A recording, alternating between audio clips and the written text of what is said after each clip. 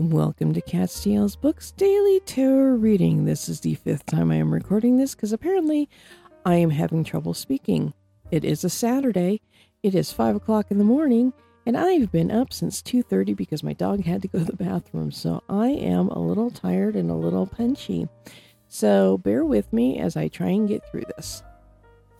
My name is Ellis Barrowman. I am a writer, a past life consultant, and a tarot reader who talks to dead people.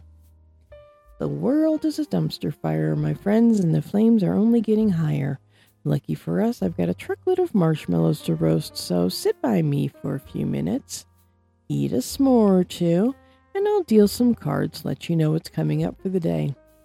Stop by my site, catsteelsbooks.com, that's CATSTIELS books.com, where you can sign up for the weekly newsletter. Each month has a new theme and fun activities to help you shift into a more positive mindset. You can also book a personalized tarot read, a spirit communication, or a past life consultation, or you can sign up for all three. Today is Saturday, August 20th, 2022. There will be a new moon next week, so let's take advantage of all the stars in the heavens as the moon finishes its orbit and closes up for the last quarter. I mention the stars because one of the cards I drew, the Nine of Cups, is often referred to as the wish card. So then my mind fell down the rabbit hole, as it often does when I have a question. Where did the practice of wishing come from? Wishing on stars, wishing on birthday candles, wishing on dandelion fuzz. Starlight, star bright. First star I see tonight. Wish I may, wish I might. To have this wish I wish tonight.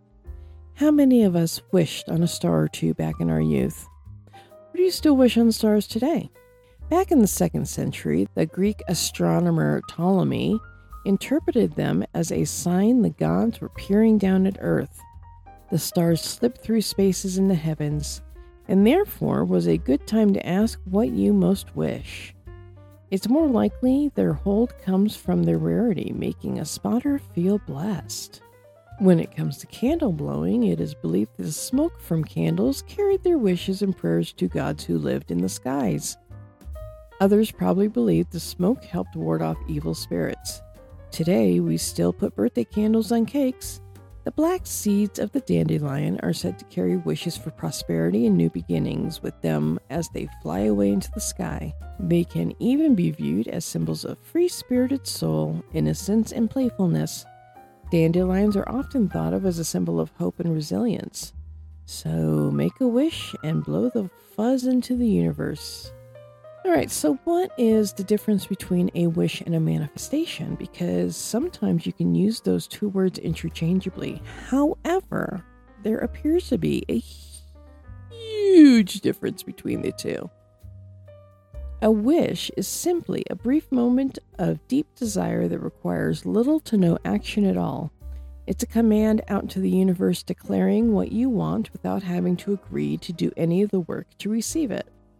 Whereas a manifestation, on the other hand, is a soul command to the universe telling it that you are ready to do what it takes to make it happen.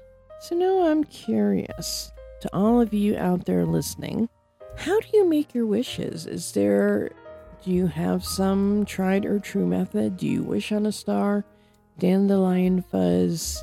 What do you do? If you can, or if you want, drop me a line, let me know. Because I'm really curious now. Okay, sorry, you know how I get when I go down a rabbit hole. Now on to today's reading. Today I drew the Nine of Cups, the King of Pentacles, the Emperor, and the Six of Pentacles. And as I mentioned earlier, the Nine of Cups is often considered the wish card. It's one of the most positive cards in the deck, indicating success, abundance, and happiness. All your wishes are coming true. Combining the Emperor and the King of Pentacles energy, they are telling you to continue your pursuit of goals in a controlled, methodical manner. Just like the Red Queen in yesterday's reading, it is one foot in front of the other. Keep a cool head and a logical outlook.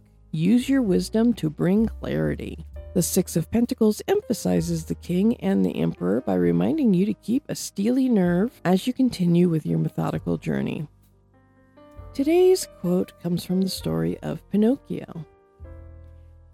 The most magical things can happen, and it all starts with a wish. I'm not going to sing Jiminy Cricket's song, but y'all know the one I'm talking about. When you wish upon a star, makes no difference who you are. Anything your heart desires will come to you, right? On that note, have a most magical weekend.